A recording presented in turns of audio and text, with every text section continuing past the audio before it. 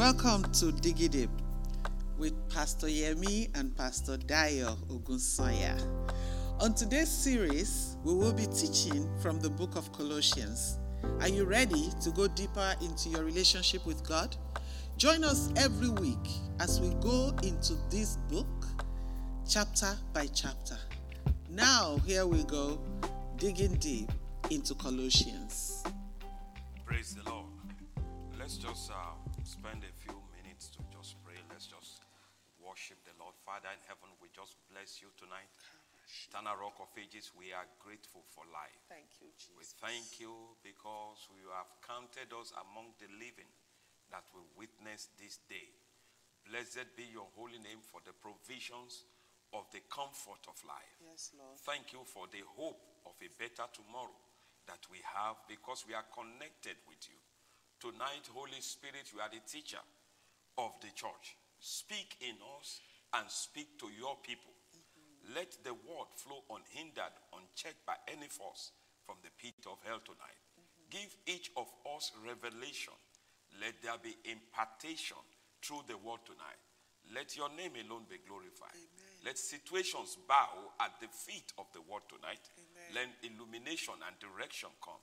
And forever you will remain our God. For it is in Jesus' precious name we have prayed with thanksgiving. Amen. Amen. Glory be to God. Hallelujah. All right. We are, like Pastor Dayo said, we are back in the book of Colossians. It's been our book, our camping area for months now. It's a book that has impacted us greatly. I, for one, I have seen amazing things. You know, at times you think you know some things in the Bible, but the deeper you delve in, you dig in. And I'm so grateful that this program is called Digging Deep. When you dig deep into the Word of God, you see new things that will make you think you've not read that scripture before. So tonight, we are back in chapter 4. And we'll be focusing on verses 6 to 18. But what have we learned, especially in this chapter 4?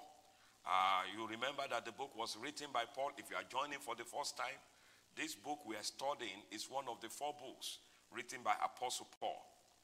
Ephesians, Colossians, Philippians, and Philemon. They are unique books. He wrote Romans too. He wrote Corinthians. He wrote Thessalonians. But these 4 books are unique because they were written when he was incarcerated, when his movement was hindered. They are books of encouragement. They are books of comfort. They are books to solidify our faith in Christ. Especially the book of Colossians. The church in Colossae was not started by Paul. Like we have said repeatedly, it was started by one of his spiritual sons, Epaphras. And the church has been in existence for some time based on the teachings of Paul. And then teachers came, Judaizers, and other good motivational speakers. And they began to invade and bring adulterated teachings. And the people were becoming confused. Some were even at the verge of losing their faith in Christ, thinking they have to worship angels. They have to circumcise themselves for God to fully accept them. It was presented as if just having Jesus was not enough. There are some other things we have to add to it. And Paul had to write to them to straighten them out, like Brother Copeland would say, and straighten out their theology, and also to encourage and to ground them in the truth of the gospel. So we've been looking at all that in chapter 4, verse 1. It talks about employers being fair and just. We spend time on that. That whatever oversight we've been given, we have to be fair and just because we have a master who is also watching us from heaven. Amen. Amen. Verse 2, it told the Colossians and us too to be prayerful. The Passion translation says, be faithful to pray. As intercessors. As intercessors. Be faithful to pray. The New King James said, continue earnestly in prayer. So prayer is a must for everyone believer that desire to grow and to get to their destination. Prayer is non-replaceable. And not just prayer for yourself, prayer for others in the body of Christ. Then in verse 3, we saw where he said Paul was seeking prayer. He said, pray also for me. Not that I may buy that Bentley or that my bills will be paid. He said that God may open doors of opportunities to preach Christ. That was an amazing request. And we encourage you, we encourage ourselves that we must pray for God to give us opportunities to make Christ known to others. We come across unbelievers every day, but most of the time we allow that opportunity to pass by. In verse 4, Paul was still seeking prayer. He said that he will speak as he ought to speak, to reveal the hidden truths of Christ. We must pray, not just to blow grammar, but to go to to hit the nail on the head, like they normally say. Amen. May God use you mightily in the name of Jesus. Amen. And we ended last week talking about verse 5, where Paul said, walk in the wisdom of God as you live before the unbelievers. And that was where I said, why? So that you make it your duty to make him known. To make Christ known. It becomes my duty, my assignment, my calling. And that is the calling of every born-again child of God. We are called to be his ambassadors, to speak on his behalf, to show the people the truth of the love of God. Pastor is going to help us read tonight, and we are going to pick it up from this verse 5, and we are trusting God that we are going to close out the book of Colossians today. So grab your Bible, grab your reading materials, and a cup of tea or water, whatever you drink, and let's take this adventure together. Jesus is Lord. Amen. Verse 1 says, employers, treat your workers with equality and justice, as you know that you also have a Lord and Master in heaven who is watching you. Be faithful to pray as intercessors who are fully alert and giving thanks to God. And please pray for me that God would open a door of opportunity for us to preach the revelation of the mystery of Christ, for whose sake I am imprisoned. Pray that I would unfold and reveal fully this mystery, for that is my delightful assignment. Walk in the wisdom of God as you live before the unbelievers, and make it your duty to make him known. Let every word you speak be drenched with grace and tempered with truth and clarity. For then you will be prepared to give a respectful answer to anyone who asks about your faith. Tychicus will tell you about what is happening with me.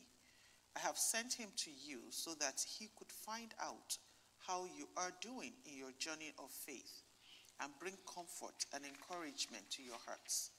For he is a beloved brother in Christ, a faithful servant of the gospel, and my ministry partner in our Master Yahweh's work.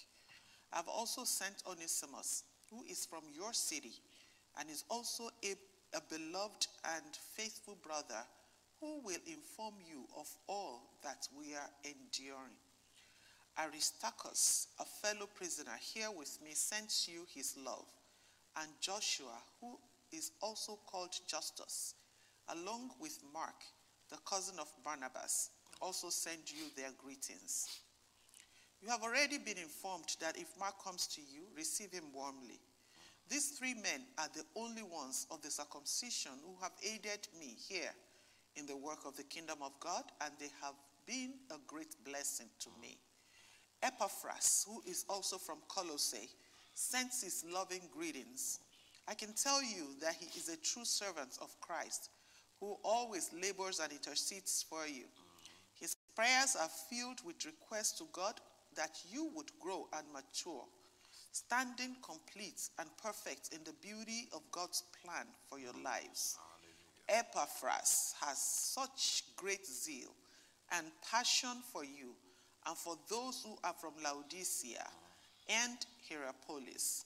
And look, the beloved physician sends his warm greetings to you. in Demas also.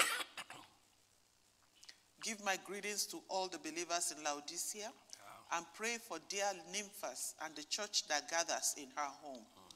Once you've read this letter publicly to the church, please send it on to the church of Laodiceans and make sure you read the letter that I wrote to them. Be sure you give Archippus this message. Be faithful to complete the ministry you received from our Lord Jesus. Now finally, I, Paul, write this with my own handwriting, and I send my loving greetings to you. Remember me in my imprisonment. May the blessings of God's grace overwhelm you.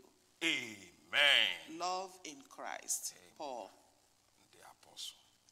I love the way he ended the letter. The book.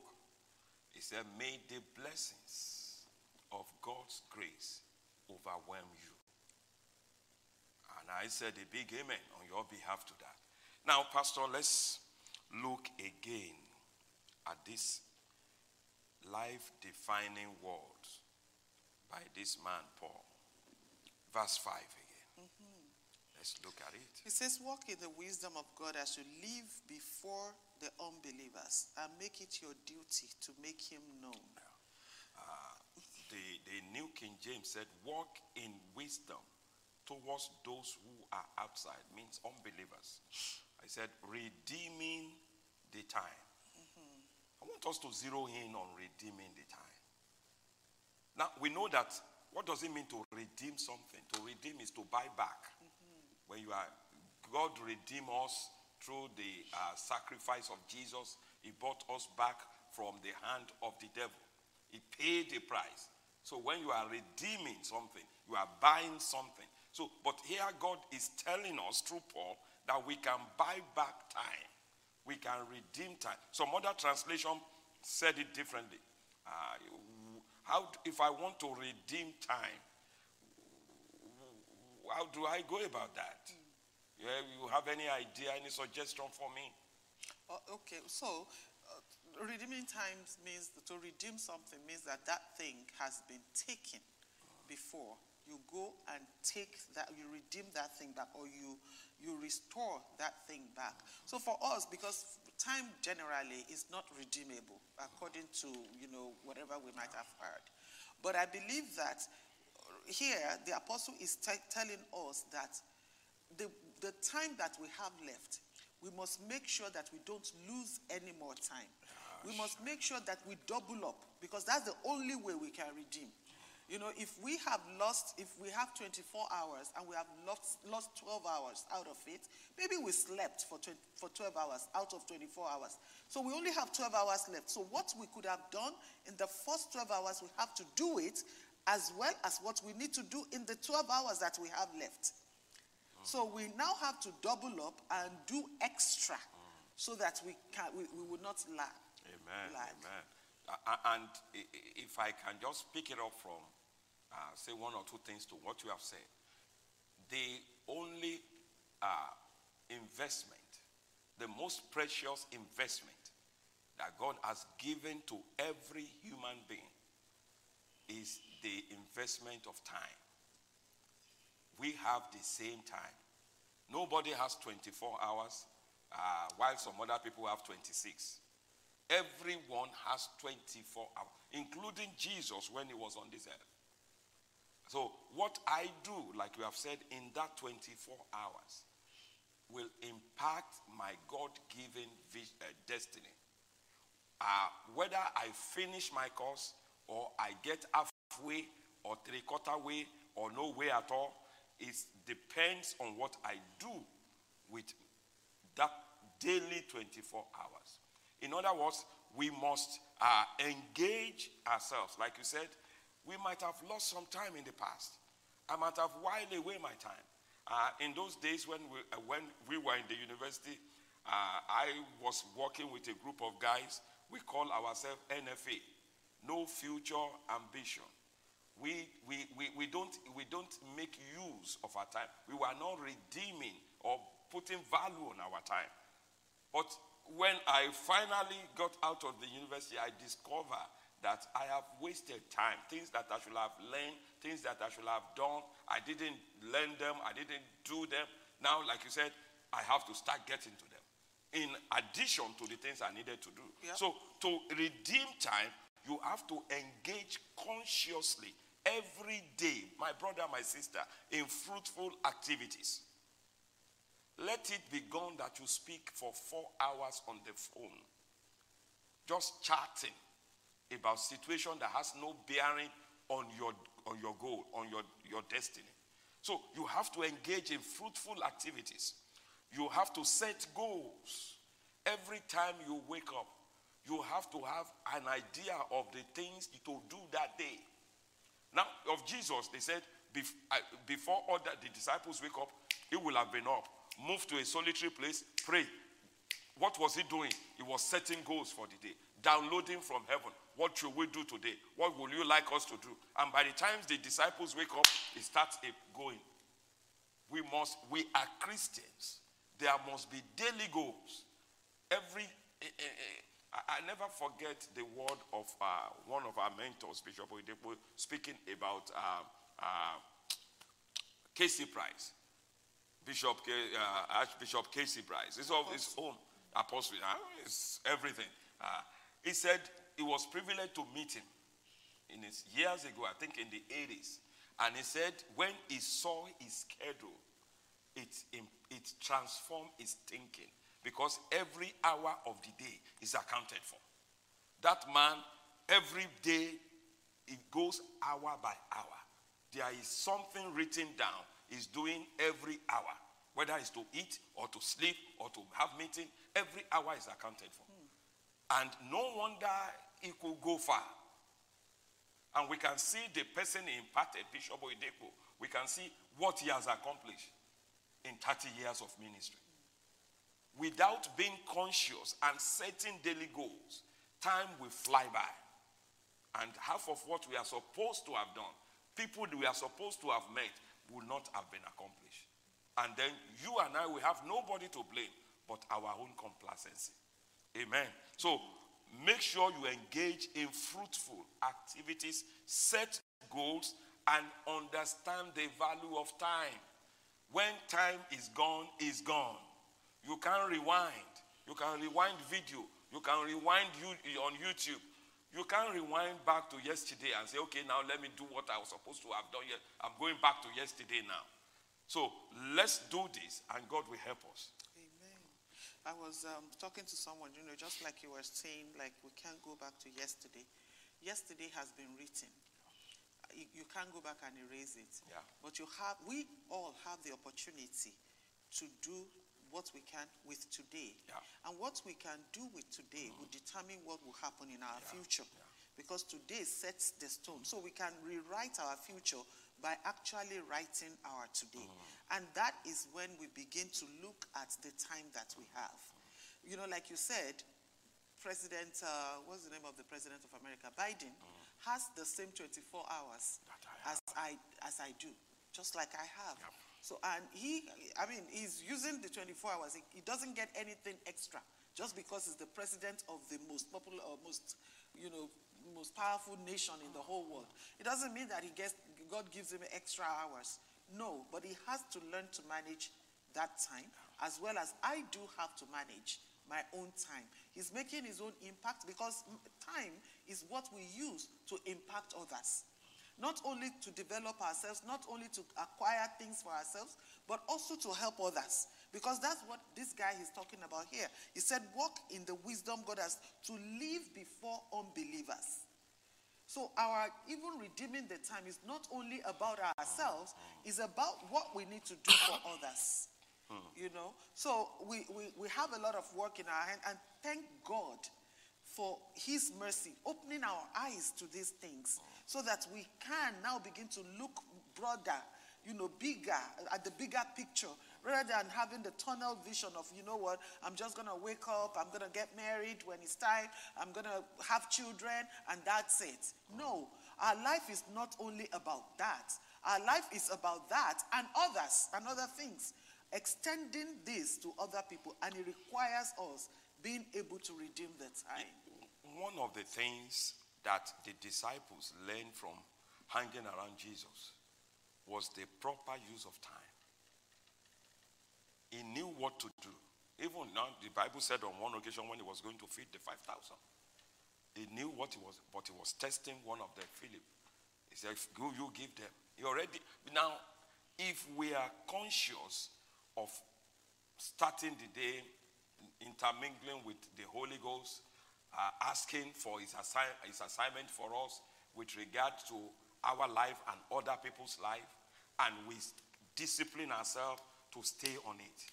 Now, understand Satan's tactics. Is a time waster. He will send more than 1, 2, 3 people because he's a time robber to rob you of your time. To rob you of your time. I remember years ago, even when I didn't have clue of all this, I was in Lagos with the Bible school, and the bishop was talking. He said a brother greeted him about 3 times in a day. And he told the brother, don't you have anything to do? Why are you greeting me 3 times? That's a man that sees that even when you can over-greet, and people from where I came from, they can greet you 50 times. So around him, you only greet him once. Everybody is busy doing something. So Satan is a time robber. He's after your hours, your time. If he can steal 12 hours out of your 24 hours, then he knows you will not finish your assignment. If it's obvious, it can't stop you from being a Christian, but it can stop you from getting to your destination on time.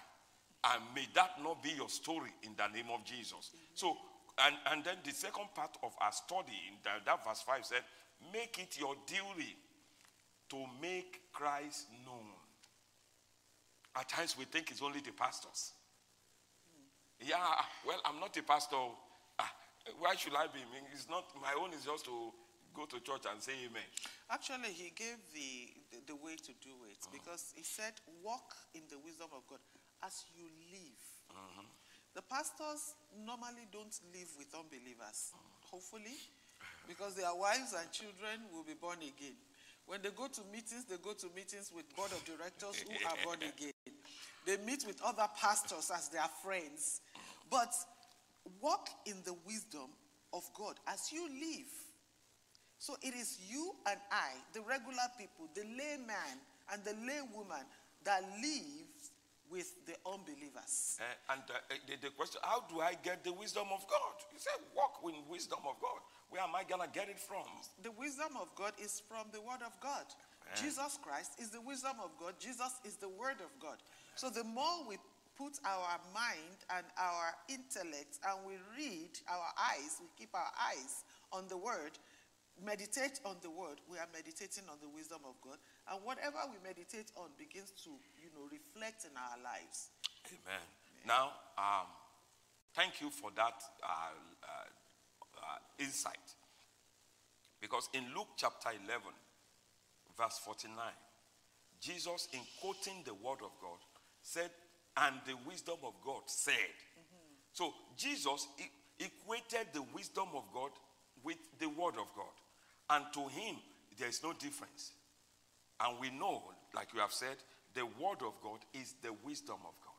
So for me to walk in the wisdom of God is to have learned some things in the word of God and putting them to practice in my life. I'm not just going by what feels right to me. I am regulating my life by what the Bible says. That, and especially before unbelievers. Because they are watching you. They see us carry this Bible every Sunday and go to church. Some of us, if you are like me, you go there every day. So they want to see, are you really living according to this thing? Or it's just for show on Sundays only? Amen. Or if you are a pastor, is it just to collect offering? Is it just about offering collection? Or are you really living by it? So we must consciously know that we are surrounded by unbelievers. And what we do can either impact them to follow us into the kingdom or keep them away from the kingdom. And we haven't even gone to verse 6 yet that is talking about speaking, about our words. But right here is talking about our action, Yes. our conduct. Behavior. So our behavior we don't need to say anything. Yeah. Our behavior includes our appearance. It includes our attitude. It includes how we deal with people without speaking. You know, how we interact with people. The way that the assignment that is given to us, either in our secular employment or even in our community, how do we handle those things without words? The way that we live, the way that we walk. It says, walk in the wisdom of God as you live before the unbelievers, as we live before our neighbors. We don't have to say a word for our neighbors to know that these people are really different. We don't have to carry Bible before our neighbors will know that these people's conduct is different. When your neighbors finds out that you are the rudest person on the block, or your house is the ring, or the ring, or the dirtiest place, the garbage, your garbage is the stinky. Those are little things that we don't pay attention to. The ones that go to the store, we buy stuff and then throw the plastic bag in front of the house. Daddy Talabi still mentioned this in the regional retreat we had the last time. When talking, he said, the front of your church. You are talking of people not coming into your church. Yes. Have you looked at the front? Is it filled with garbage? Is it attractive? Is it welcoming? Like the basket of Moses. Yeah. And I quite agree with you in all these things. Paul divided it into two here. Verse 5, it talks about our behavior mostly. Then verse 6, it began to educate us on words, our speech.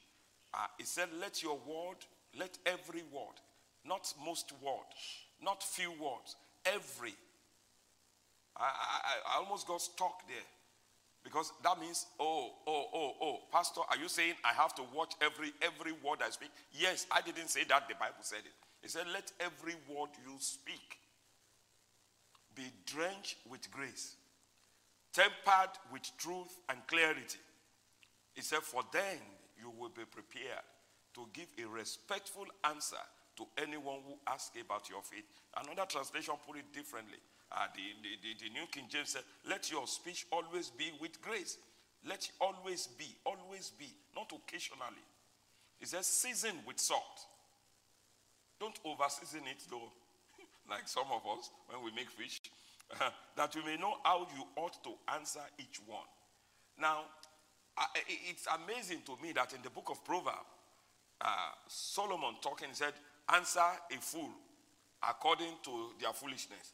Then in another statement, he said, don't answer a fool according to... In other words, that's what Paul is saying. When you are filled with the wisdom of God, you will know what kind of response. Sometimes you need to answer a fool according to their foolishness. Sometimes you need to just leave them alone in their foolishness. Amen. But speech is very important. Now, even medical science have discovered in the recent years that your speech center, the speech center in your brain is connected with every other nerves in your body. It has impact on every part of your body. So, but here Paul is telling us by the Holy Spirit that our word, every word, we must consciously choose our word. I've been guilty of this many times. I just say things before thinking. But the more I look into the mirror of the word of God, the more you begin to see. And why is this important? Why should I make sure that I speak right words? We must understand that, number one, it said, drenched with grace, that it may, let's see, there is a passage that we need to, Ephesians chapter 4, verse 29. Still the same Paul, along the same line of thought, Ephesians 4:29 in the New King James Version. It said, let no corrupt word proceed out of your mouth, but what is good for necessary build-up, edification, so that it may impart grace to the hearers. The hearers. The key word I want you to look is the hearers. But the number one hearer of your word is yourself. You are the primary hearer of every time you open your mouth. Now, Brother Copeland demonstrated that to us. He will tell us to begin counting 1 to 10.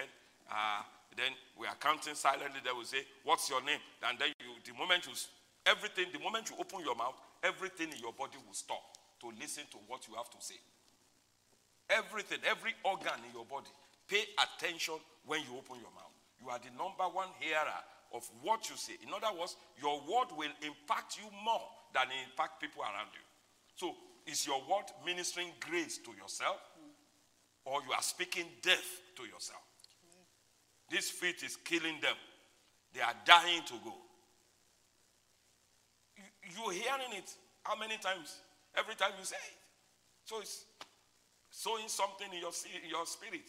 And the spirit of man does not know that that's not what you desire. It will produce what you keep sowing in it, just like a natural ground. You put corn in it, it will give you corn. You put okra, it will give you okra. Your heart does not pick and choose. It is you that pick and choose what you sow. Yes, ma'am. Go ahead. Amen. Amen. I like the fact that it says, be drenched with grace. The Passion Translation says, be drenched. You know, be soaked. And again, you know, I kind of like agree with Pastor. I agree with you as well, because I also, like every one of us, I'm not sure if there is anybody here that every word that they speak is drenched. But we are here so that we can learn and to move on.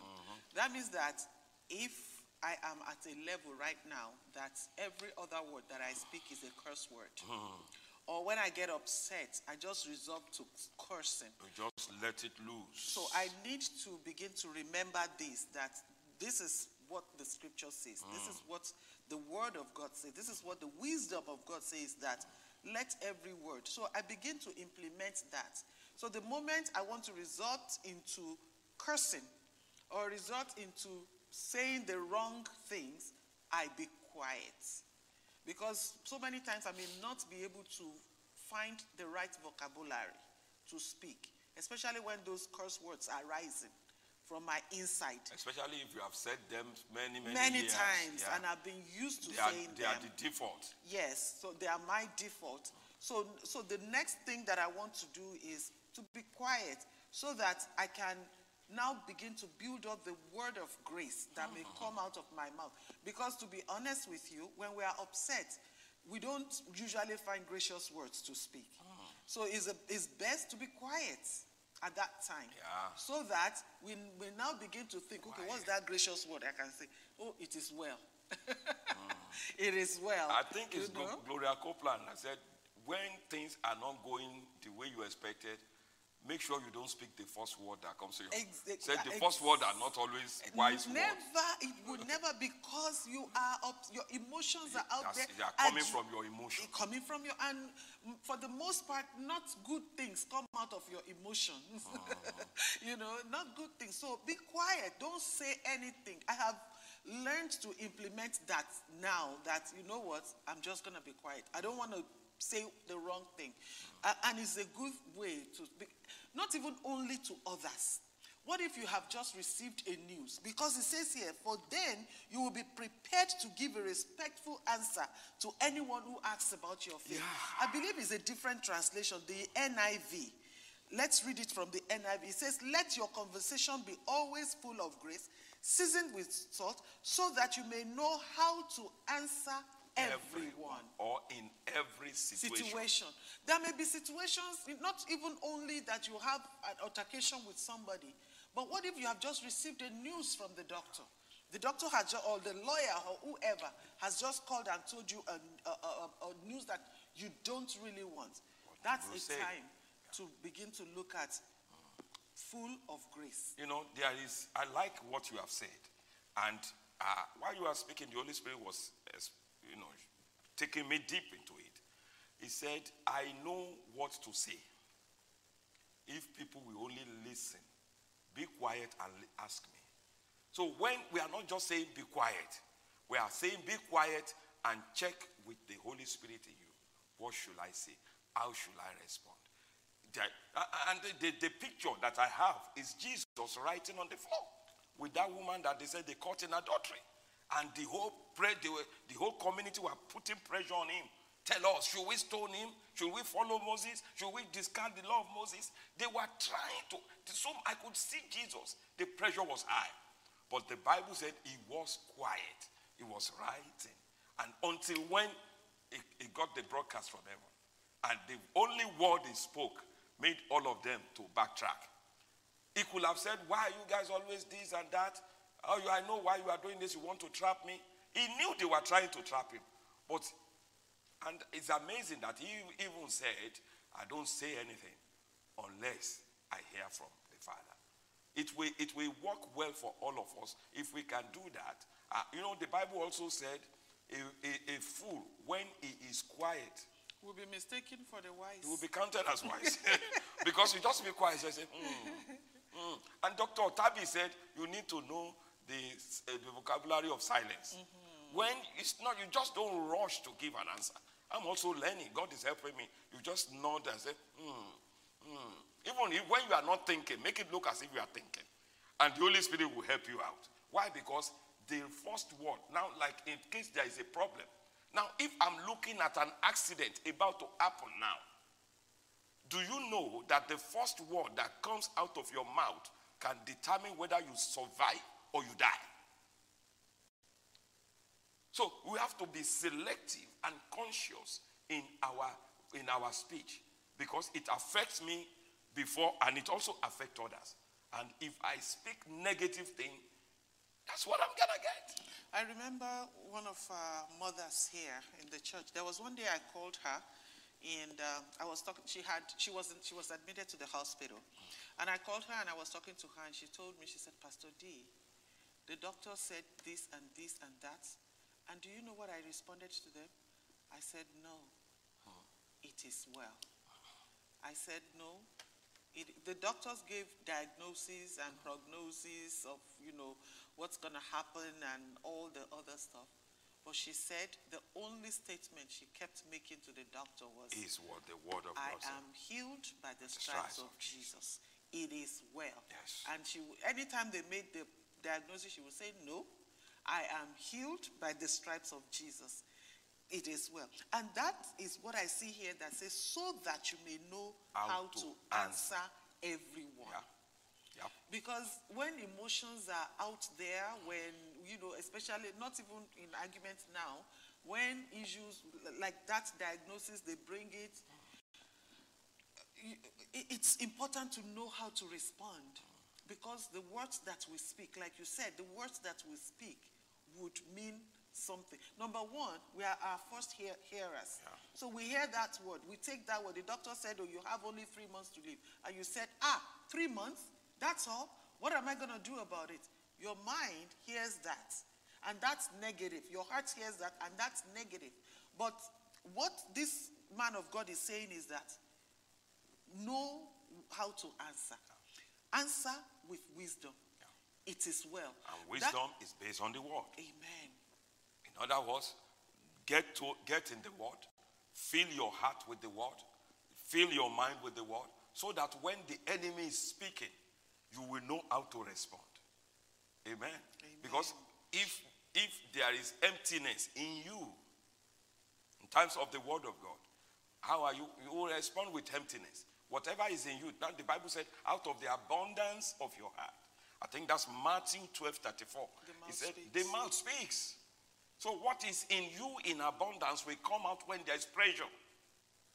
Whether health pressure, financial pressure, relational pressure, there will be pressure. When there is pressure, not if there is pressure. There will be pressure. And whatever you have stored in your heart will come out. So get busy now when it looks as if before the health pressure comes, fill your heart with the word of health. You see, this bottle of water, it has just a little less than half of it. If I squeeze it now, it will take time for the water to come out here. Because it's down. Yeah. It's not at the, but if the water was almost full, and I squeeze it, Press the little pressure will bring the water out. It's the same thing as what we put inside of us. We increase our capacity, put more inside of us so that when pressure comes, what comes it's out? overflowing. Amen. And Satan can't stand that. You see, Jesus, he gave him 3. Jesus gave him 3 words. The Bible said he left him. That this one he was prepared. Jesus was prepared for those tests. The test did not catch him unprepared. So I think what we need to do practically as children of God who are willing to grow is to stay in the Word of God. Make a goal of spending time in the Word daily. Yes. It's not something that we do on Sundays only. It has to be daily. For our capacity to increase, we have to put in. You know, our tummy, when we were born, our tummy is little. But as we put more food, the capacity of our stomach extends because it becomes bigger. That's why some of us have bigger ones than other people. And some of us have 6 packs. Amusement park. Amen. You know, but what I'm saying is we put in daily. It's elastic. Yes, it expands. Yeah. So we put in daily the Word of God, the Word of God. Make it a habit, make it a goal to at least study the Word per day, every day. Then attend fellowship where the Word is studied. It takes being intentional about these things. Yes, we want to speak the right words. Yes, we want to appear the right way. We want to act right. We want to walk right. We want to live right. But it is not automatic. It can never be automatic because it is not something that God will come and do for us. We cannot cry for mercy. God, give me mercy so I can read. It's not going to happen. I have to be intentional. It's when I do it that God will now multiply my grace to continue to do it. But we have to make it a goal to study the Word, put the Word inside of us, attend fellowships, listen to the Word of God, either on tape or Sirius XM or, radio, where we can be impacted, or podcast where we can be impacted. Amen. Now, just to, find a way to add to the beautiful things you have said, to know anything, you have to study. That's why the Bible says study yourself to show yourself approved. It is study that approves. That you don't get approved without studying. And I'm not talking about getting masters and PhD in secular things. We are talking about studying. Those ones are amazing. They are good. They give you a platform to stand on.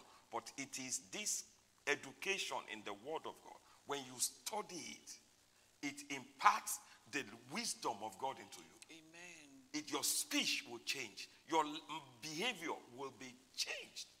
The Word of God is a change agent. Yes. It's the unchanging changer. The Word never changes, but it changes everybody. That take time. And I think it's Gloria Copeland or the daughter that said, if you take time to put the Word of God into you when you don't need it, when you need it, the Holy Spirit will bring it back to your memory. Yes, sir. Which is very important that you sow seed now, so that when the time of challenge comes, when the negative news come, it is the Word, just a little pressure. Yes. The Word begins to flow. Yes, or some people, Satan, we have to almost crush them before anything can flow. Because it's down, it's way down. Yeah. So let's move on to verses 7 to 9 now. Let's look at what Paul was saying. He says, I'm reading it from the NIV now. He says, Tychicus will tell you all the news about me. He is a dear brother, a faithful minister, and fellow servant in the Lord. I'm sending him to you for the express purpose that you may know about our circumstances and that he may encourage your hearts. He's coming with Onesimus, our faithful and dear brother, who is one of you. They will tell you everything that is happening here. Now, I was studying these 3 verses, and Paul kept repeating 2 words. Fellows, brother, or servant. Faithful. But one key word that he was using to describe both of his associates is faithful minister, faithful minister, faithful minister. And the Holy Spirit was saying, look at that again. So what does faithfulness mean? Why will Paul, what does it mean that Paul will be using the word faithful to qualify these two men? Let's open it up. He said they are faithful. In other letters he wrote, he always writing, calling people faithful. And I was looking into it, and then I saw that Jesus taught us about the parable of the talent. Because the subject of faithfulness was so important that Jesus spent, and it's from, I think, Matthew, I think it's also in Luke, Matthew chapter 25, from verse 14 to verse 30. That's a lot of speech for Jesus, because he uses his time well. To speak, talks about three groups of servants. One was given 5 talents, one 2 talents, one 1 talent. And the Bible says each according to their abilities. And the master went away. Then when at his return, he called for reckoning. The one with 5 has double up, gained 5 more. The one with 2 double up, gained 2 more. The one with 1 buried it, returned that one back.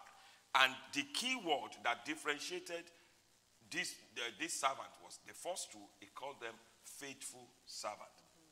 The Holy Spirit brought me back to that. He said, that's what it means to be faithful.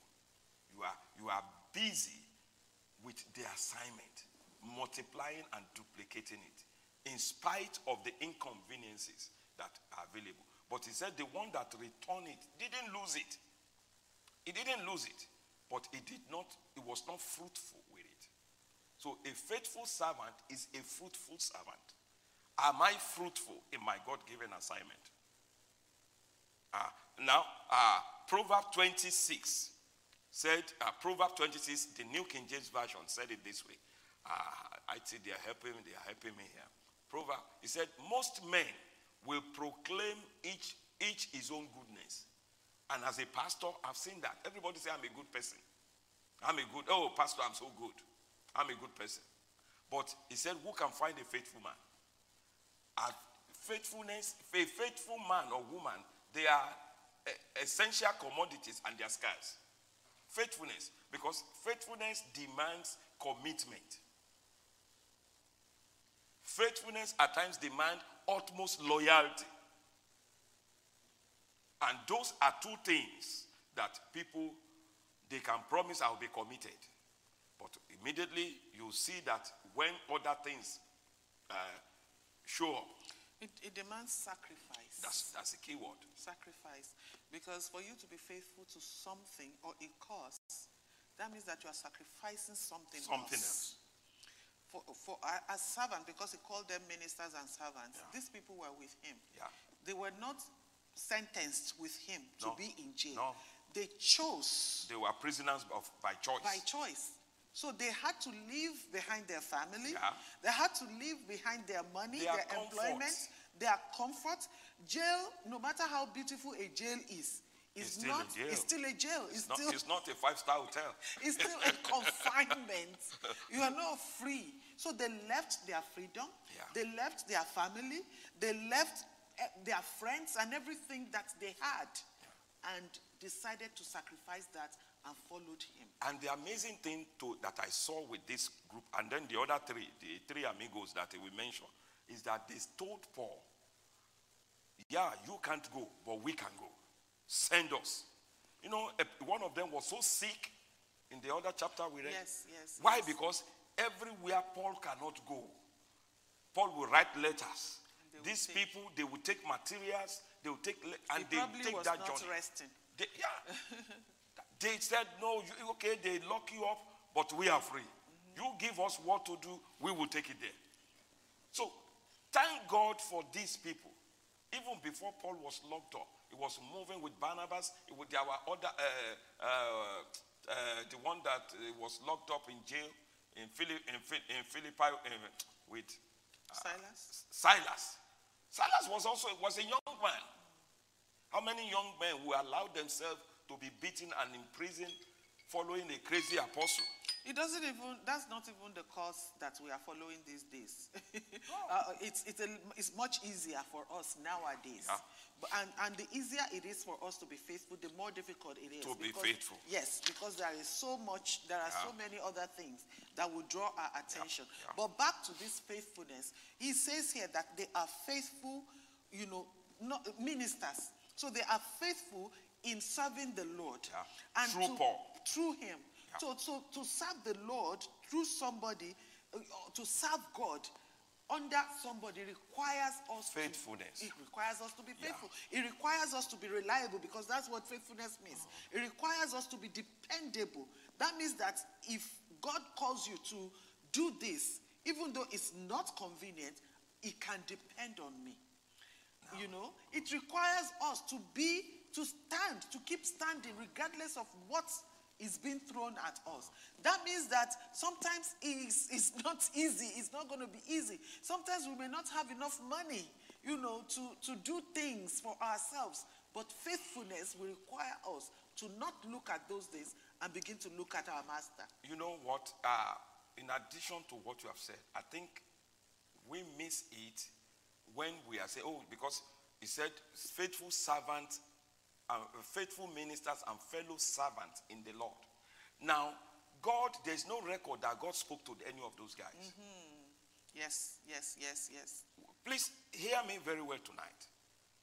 You can serve God most of the time. Now, God speaks to me now. But when I was associate pastor under somebody, God will not bypass that person and be talking to me. It is the man that will say, this is the direction God is saying, go. This is what God is saying. And we will receive what he said God told him and begin to run with it. So maybe you are in a church now and you are serving God through the pastor of that church. You have to be faithful and take up any assignment he gives you. You don't pick and choose. God has not spoken to me. Really? God did not speak to these people. They made themselves available for Paul. One thing that they actually also did was the letter that Paul gave them. They didn't say, no, they didn't write this letter very well. No. We have to change some things in there. Okay, we can't take this letter. No, Paul, it doesn't sound right. They went with Paul's agenda. Yeah. I think that's what you're saying. Yeah, and I remember then years ago, I was hearing Bishop Oyedepo talking about Bishop Abiri. He said, wherever I cannot go, I send them. He takes my word and deliver it as I will have delivered. Yes. And I've listened to that man many times. If you don't really see him, you will think he's bishop. And for the most part, I hope that wherever we are, the leader there has a vision. Yeah. Because Paul had a vision. And he followed that vision to the end. Yep. So what really drives us as, like you and I, what drove us when we were under our daddy, our mentors, was because they had vision. They had the vision of where to go. So it was easier. So as leaders, we must have vision. We must cast the vision and then surround ourselves with people who will take the vision with us. Because that's what he did. Now, he said out of all the Jews that were there, only 3 people remained. The three amigos. The other ones could not see the vision. They did not understand the vision. They left, which is possible. It's okay. It happens now too. But as much as possible, the ones that have caught the vision, they stayed. So if you are in a church and you know that the man of God there has a vision, you must stand with the vision. You must stay with the vision. Amen. And then the man of God has to cast the vision as well. Habakkuk 2:2-4. Write it down. Make it plain. Yes. That they may run. These people could stay with Paul in jail because they could read the vision. Exactly. They could understand it. Yes. They could see where Paul was going. Yes. Take this message to the Gentile world. Yes. So they could run with it. Now, let's bring it home to the family. Now, in a family setup, there's supposed to be a visionary there. In most cases, supposed to be, if the whole family is together, supposed to be the man that's a visionary. Do you have a vision for your family? Because one of the things that causes problem in the family is the man has no vision. He has no direction. And you find the wife now coming up with a vision, or one of the children now coming up with a vision. You need a vision. Where is your family? The sheep of your life, where is it headed in 2022? What are the things you want to accomplish? Have you written them down? Have you shared with people in your family that this year, this is what we are focusing on? Remember, when a couple of years ago, time is moving, we were moving to Milton, and I made sure I told each of you, I know your desire, you wanted this, you want a house. I said, in 3 years, we will do this, we will do that. Yes. And for me, that was the direction. That was the area of prayer. We did and it was done. Around them. Yeah. So you must have, you don't wait for your wife to come and cast a vision. Now, life does not allow for a vacuum. If you don't provide vision, somebody else will stand up to provide it. Yes. And then you may not like it. You are now the husband. But are you? Paul provided vision. They could stay with him. And they all got to destination. Yes. You will get to your destination in Jesus' name. I got a revelation not too long ago that, the head of the house, the husband, is the driver in the car. Mm-hmm. The GPS that you use is the Holy Spirit that they follow. And the wife and the family, they are the passengers in the car. So the husband is the one that is driving the vehicle of our life, taking us to our destiny. He follows the GPS, the Holy Spirit, the navigation system. And as long as he is, because the driver is the one that calls the shot, as long as he follows the Holy Spirit for direction, they will get to where they need to be. If he's not following GPS, that's when the wife will now say, you are not, you know how wives are. They will be like, you are going the wrong way. You are going the wrong way. But if the husband is following the right way, the wife will not be yelling and be screaming and be trying to take over the leadership of the home. Amen. Praise the Lord. Hallelujah. It's been an amazing book. The only part left is that we call them the three amigos. Aristarchus, Justus, and Mark. These were the Jews that remained with Paul. And Paul took time to acknowledge and to appreciate them. As leaders, we must take time to acknowledge and appreciate our fellow servants. Yes. Let them know that their sacrifices, even at home, take time to appreciate your wife, appreciate your children. And wife, take time to appreciate the driver. It's not easy to drive a family and follow and stay with the GPS. You may miss a few turns, but it's okay. Amen. All right, close us up. Hallelujah. Glory be to God. Thank you so much for joining us in Colossians chapter, the whole of the book of Colossians. We will let you know again next week what we are going to do as we follow the leading of the Holy Spirit. But I can assure you it will be exciting. You will be blessed from the next book that we'll be studying. Glory be to God. Let us pray. Father, we thank you. Thank you for tonight. Thank you for the word that has come. Father, your word says in Psalm 107 verse 20, you sent your word and heal them and deliver them from their destruction. Tonight, we speak the word as we have spoken the word. If there is any destruction around anyone, that word will deliver them. Amen. In the mighty name of Jesus. Daddy, we thank you one more time. Lord. We release your grace upon us, that what we have heard will be able to use even in this world, in the name of Jesus. Amen. Thank you, Daddy. Thank you, Jesus. In Jesus' name we pray. Amen and amen. We'll see you next week.